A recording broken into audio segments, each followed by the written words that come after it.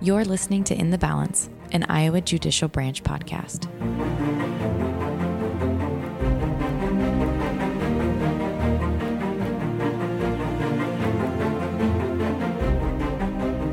Welcome back.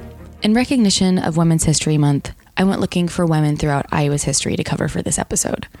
As it turns out, Iowa is not lacking for strong, influential women who have left their mark on the state's judicial and legal systems. Last year, we covered the life of Arabella Mansfield, the first white woman admitted to the Iowa State Bar in 1869. This year, I want to highlight the first black woman admitted to the Iowa State Bar and one of the founding members of the National Bar Association, Gertrude E. Rush.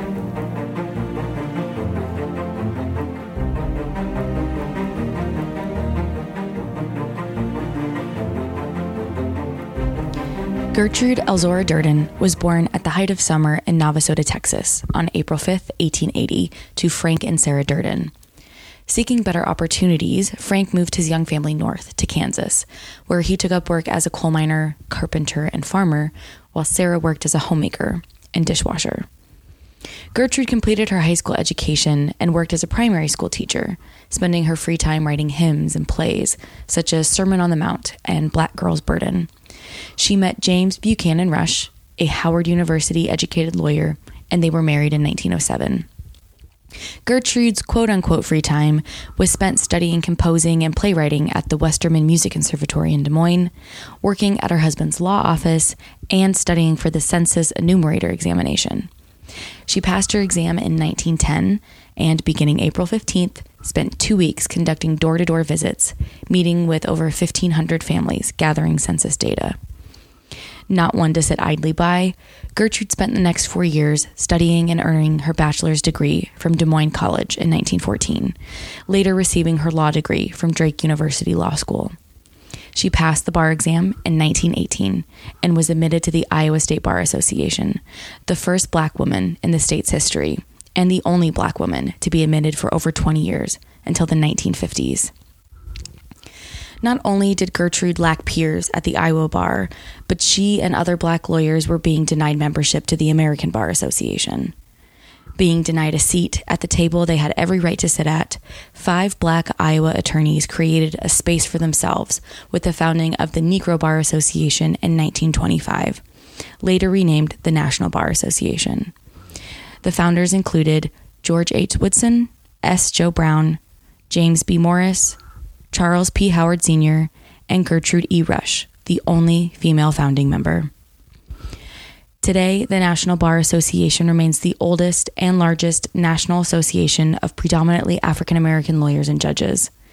In 1985, the National Bar Association established the Gertrude E. Rush Award, which honors lawyers and judges, quote, based on their leadership in the community and who have demonstrated a concern for human and civil rights and are models of excellence in legal education, along with perseverance in the law, public policy, and social activism. Gertrude went on to practice law in Iowa and Illinois, working out of both Des Moines and Chicago until the 1950s. Over her life in Des Moines, she formed the Charity League and the Protection Home for Negro Girls and organized the Women's Law and Political Study Club. She was also a delegate to the Pennsylvania Emancipation Exposition in 1913, marking the 50th anniversary of the Emancipation Proclamation. She also chaired departments for the National Bar Association of Colored Women and helped form the Des Moines chapter of the NAACP. A monument to the founders of the National Bar Association called A Monumental Journey can be seen at the Hanson Triangle Park on Grand and 2nd Avenue in Des Moines. Artist Carrie James Marshall began the design in 2006, and the sculpture was installed 12 years later in 2018. The monument is inspired by the talking drum of West Africa, which was used to communicate complex messages over vast distances.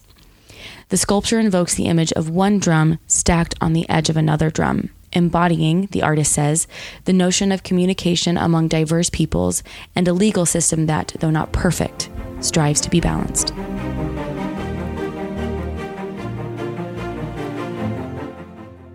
You've been listening to In the Balance, an Iowa Judicial Branch podcast, hosted and produced by Marissa Gall.